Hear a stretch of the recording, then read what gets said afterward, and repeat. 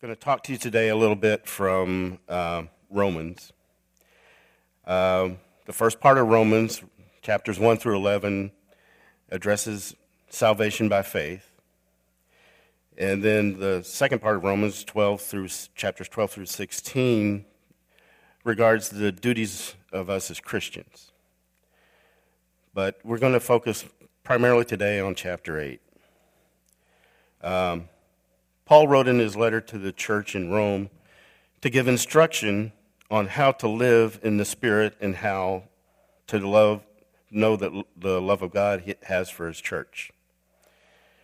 Paul understood God's love for us and that living in the darkness of life on earth didn't mean that God loves us any less by letting us experience the things that happen to us in life. We go through this life led by the Spirit and walking in God's love. God's great desire is for us to be with him from the very first day when he created Adam and Eve in the Garden of Eden to today with all of us here. He wants to have a one-on-one relationship with each one of us. He has sacrificed all that he has to bring us into a relationship with him and to show us how much he loves us. He wants us to understand how secure our relationships with him are, and that he wants us to understand that in these relationships, he is the foundation of it, and he's what holds it together. He paid the ultimate price to have this relationship with us, and he wants us to know that no matter what, our relationship with him cannot be lost or taken away from us. No circumstances or hardships that we may find ourselves in that would test our relationship with him will ever pull us away from him. He is always faithful to us. And you may ask, why does God value the relationship with us so much? The answer is simple, and it's because he loves us. This is something I had to learn as a young Christian. Even though I grew up in church, and I went to Sunday school every Sunday morning, and I always heard how much God loved me, but I really had to take hold of that for myself. As I became a teenager, I sometimes felt like God just tolerated me. And sometimes I felt like I would have to get saved every week when I came back to church. But it wasn't until my walk with God really began to grow deeper that I understood how much God loved me and how God's love had been there all along from the beginning. I knew the ways that I had failed as a Christian. I knew the things I had done, and I sometimes wondered if God would ever forgive me for these things, or if he could forgive me, or if he even wanted to forgive me for these things. But I've learned that God still desired to have an intimate relationship with me. It was Romans 8 that helped me understand that in some ways I was condemning myself. It says, "Who is he that condemns?" Well, I found that in some cases it was me. I wouldn't forgive myself of things that I'd done.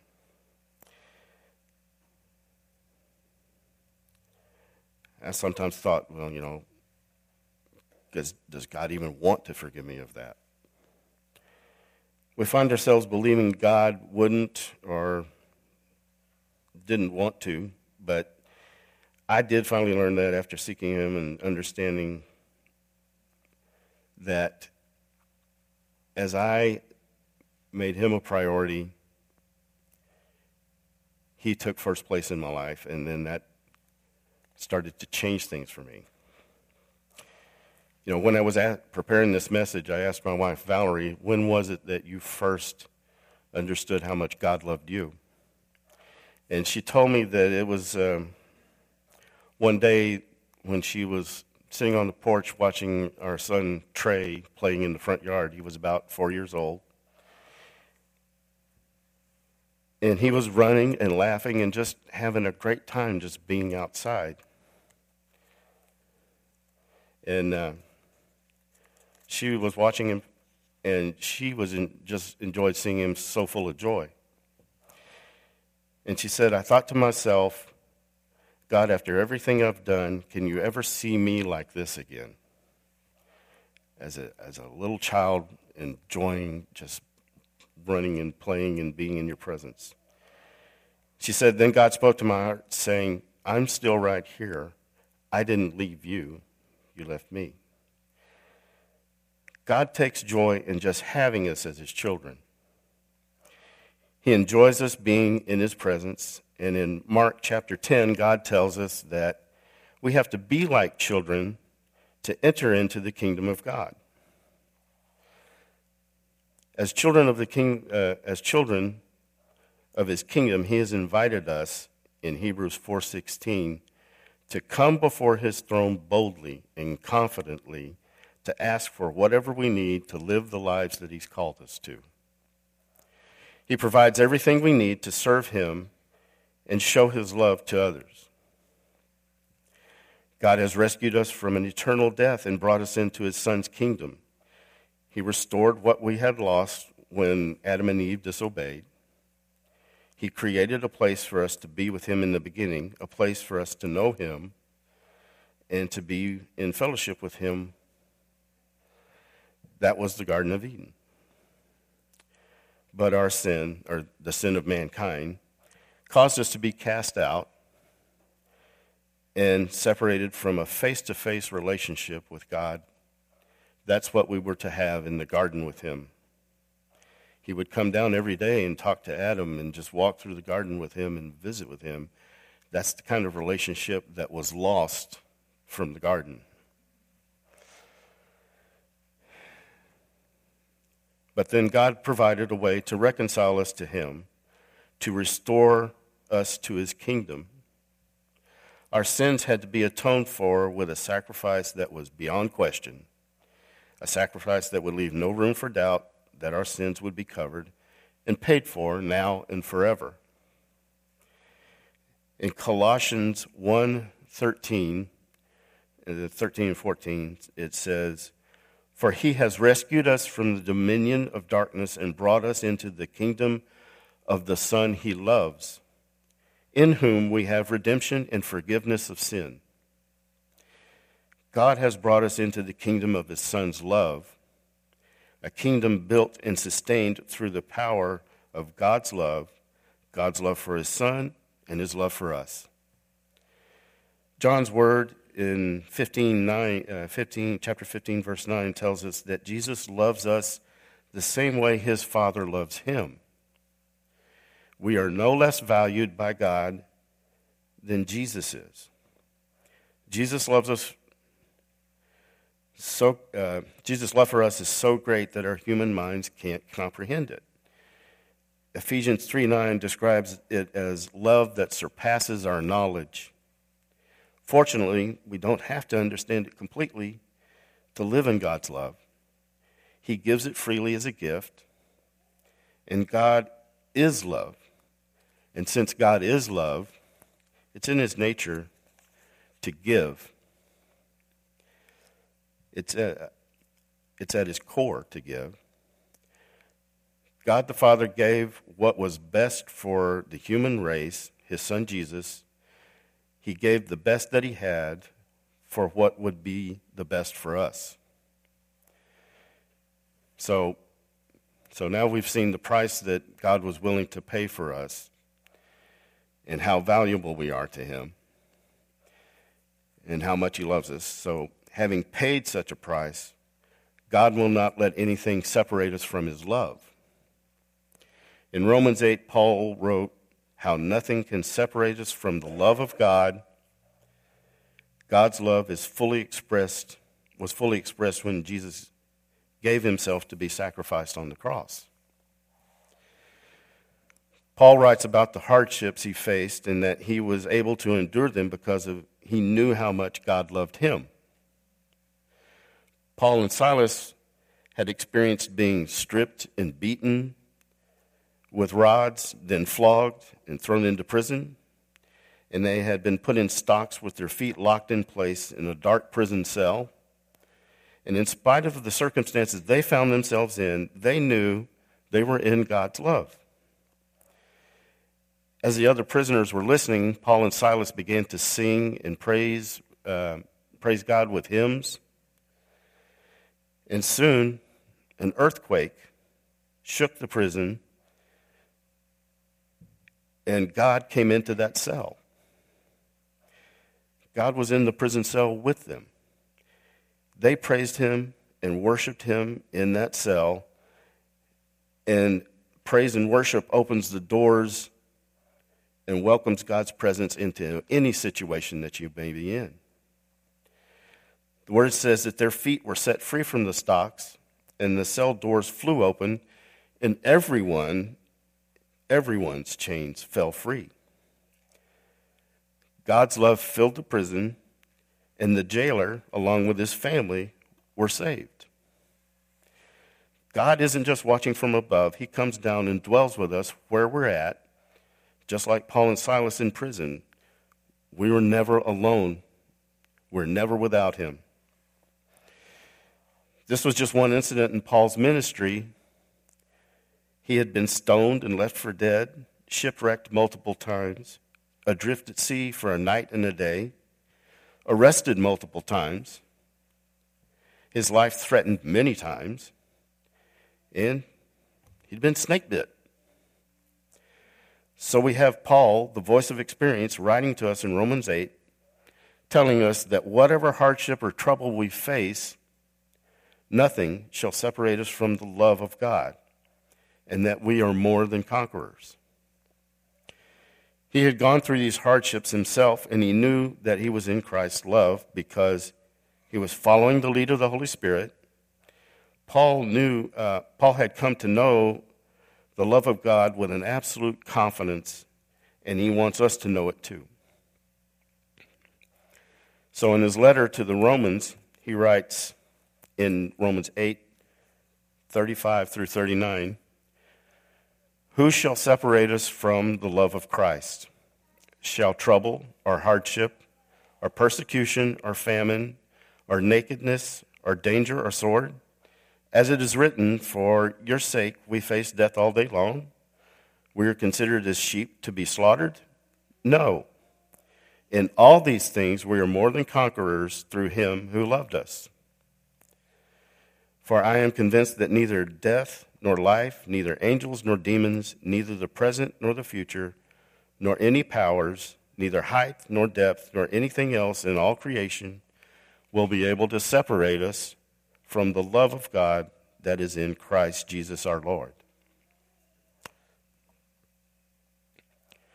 This passage of Scripture is clear that nothing that happens to us, either in the physical realm or the spiritual realm, can separate us from the love of God. We sometimes face obstacles and trials in our lives, things that seem like they're just too big to handle. And we go through a crisis, and we often lose our perspective and our focus. We go through them, and we get to the other side, and we wonder, well, where was God in that? Or we get to go through the fire and feel like we failed. We feel like Jesus wasn't with us because something bad happened to us, and we may begin to think that maybe I've done something wrong. Jesus has taken his hand off of me since I messed things up, and he let me go through this trial by myself. I know that if I were sitting in prison and having been beaten and wrongfully accused, that might cross my mind. That's just being honest there. The truth is that our flesh is rising up and thinking that I'm facing a hard time or trial and God's not there. That's actually the opposite of reality. God never said that we wouldn't have lives without problems or trials. He did say that whatever we face, he would be with us. We wouldn't have to go through it alone. And in the midst of our struggle, we have to look to God and recognize that his power and presence is carrying us through. Nothing that ever happens to us will ever separate us from his love. Scripture says that these things, trouble, hardship, persecution, famine, or sword, we are more than conquerors. The Scripture doesn't say that these things won't happen, and it's telling us that when these things do happen, we stand against them and we are more than conquerors through him who loves us. When I was looking up this scripture, I thought originally it said, "What can separate us from the love of God?" I hear it quoted that way sometimes. The scripture actually says, "Who shall separate us from the love of God?" Yet the scripture follows with things that happen to us, things that for the most part are beyond our control. Hardship, persecution, famine, life and death. These are things that happen to us, and they cannot separate us from the love of God. So, is there anything that will separate us from God? Well, I think that this is the reason it says in the scripture who instead of what. We are the who in that scripture. Our sin will separate us from the kingdom of God. And we have to make a distinction here. God loves us even in our sin, but in our sin, we are not yet part of the kingdom of God. We must repent and be saved and turn away from our sin to enter into the kingdom of God.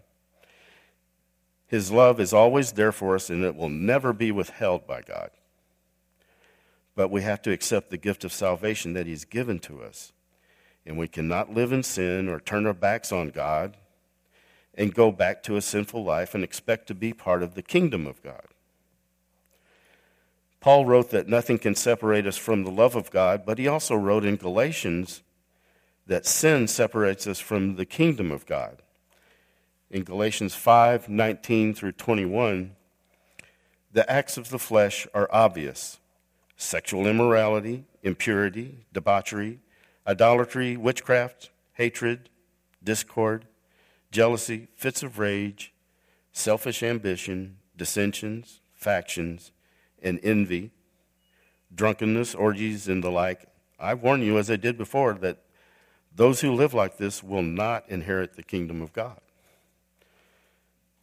So that's coming from the same person that said, what can separate us from, or who can separate us from the love of God? That's pretty clear, and it says that these sins just listed are the obvious ones. It covers a spectrum of sin, and it didn't even cover the Ten Commandments. All these things described in verses 19 through 21 demonstrate a separation from God's kingdom. They certainly don't demonstrate a separation from the world. It says all those who live like this will not see the kingdom of God. So, who shall separate us from the love of God? The answer is still no one, not even us. But our thoughts and actions, our sin, can separate us from the kingdom of God. Paul said that those who have minds set on the sinful nature will live according to the sinful nature, and those who have their minds set on the Spirit will live according to the Spirit. It comes down to the choice you make on how you will live your life.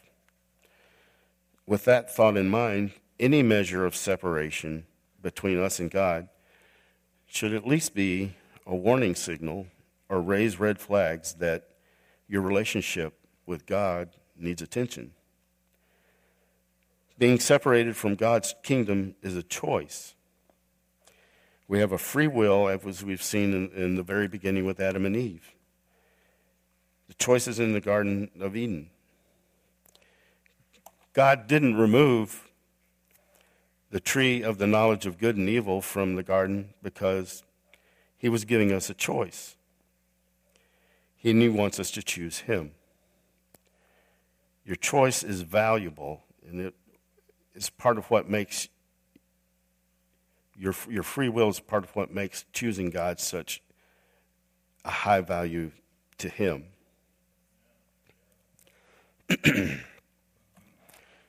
So what do we do when we feel like a separation from God and his love is happening in our lives? When you start to feel like you haven't heard from God in a while, what do you do to close the gap? Well, you circle back to the basics.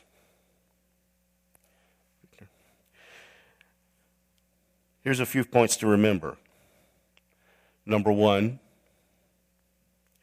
make God the priority in your life. When we get busy and in a rush, often the first casualty of our time crunch is the time we spend with the Lord. We have to make an effort to put God first in our thoughts for the day. Staying close to God is not something that can happen on autopilot. It takes effort. You need to make the effort. Staying close to God, we have to treat that time with God with the respect and reverence it deserves. And if we do this, it will change the course of our day and set the pace even if we have a full day ahead of us. You will start the day with God instead of him being an afterthought. You will likely find your day will be more productive anyway if you put him first. So, as far as the basics are concerned, Matthew 6:33 says, "But seek first the kingdom of it and its righteousness, and all these things will be added unto you." Make God the priority. Number two, hold up your end of the conversation. Pray, read your Bible, don't skip a day. When you communicate with God, be sure to listen. Pray about everything. God doesn't get bored when you're communicating with him, and you're not a burden to him. You're not a bother. He delights in hearing your prayers and your worship. The more you pray to him with an open heart, the more you'll hear from him, and the more you will see him move in your life. Matthew 7, chapter 7, verses 7 through 8, that's the ask, seek, knock scripture. Ask and it will be given to you. Seek and you will find. Knock and the door will be opened to you. For everyone who asks receives, and the one who seeks finds, and the one who knocks, the door will be opened. And number three, go to church. Don't avoid God's people. There's real strength to be found in fellowshipping with people of like-minded faith. There's an old saying that there's strength in numbers. Well, that's a cliche, but things become cliches because they're true. In recent years, there's a popular term that you would hear in business called the word synergy. Synergy is defined as the interaction of two or more agents or forces so that their combined effect is greater than the sum of their individual effects. That's what a gathering of believers should be like. Matthew 18 through 20 says, "Where 2 or 3 are gathered in my name, there I am with them." Now, number 4, don't go back to living life the way you used to. Don't let your old lifestyle come back in and draw you back into a life you left behind. Even if the things of your old life that seem like little things that won't matter, they may take you back into doing things that you were set free of in the first place. Don't go back. 2 Corinthians 5:17 says, "Therefore, if anyone in Christ is a new creation and has come, old things have gone, and the new is here."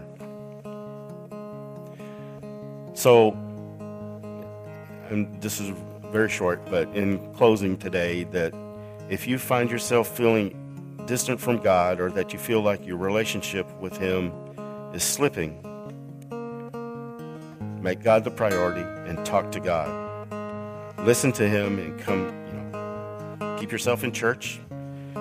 and do the basics. Like the story I was telling you earlier about Valerie, God said, I'm still here. I didn't leave. I'm still here. So if you feel like there's any separation between you and God, then come and talk to him now. The altars are going to be open, or you can kneel at your seats if you prefer. But don't let another minute go by with any separation between you and the Father. You're a part of the kingdom, and his love for you never fails. So we're going to take a few minutes and pray. Heavenly Father, I just ask, Lord, that as we leave here today, that you would just help us to remember that you are here for us, that you are here waiting for us, and that your arms are open to receive us anytime we come before you. I pray, Father, for everyone that has heard this message, that their communication with you is open and free, and that your blessings flow into their lives, and that they know how much they are loved and treasured by you. I just ask for your blessings on everyone today. We thank you, Lord, as we go our separate ways. In Jesus' name, amen.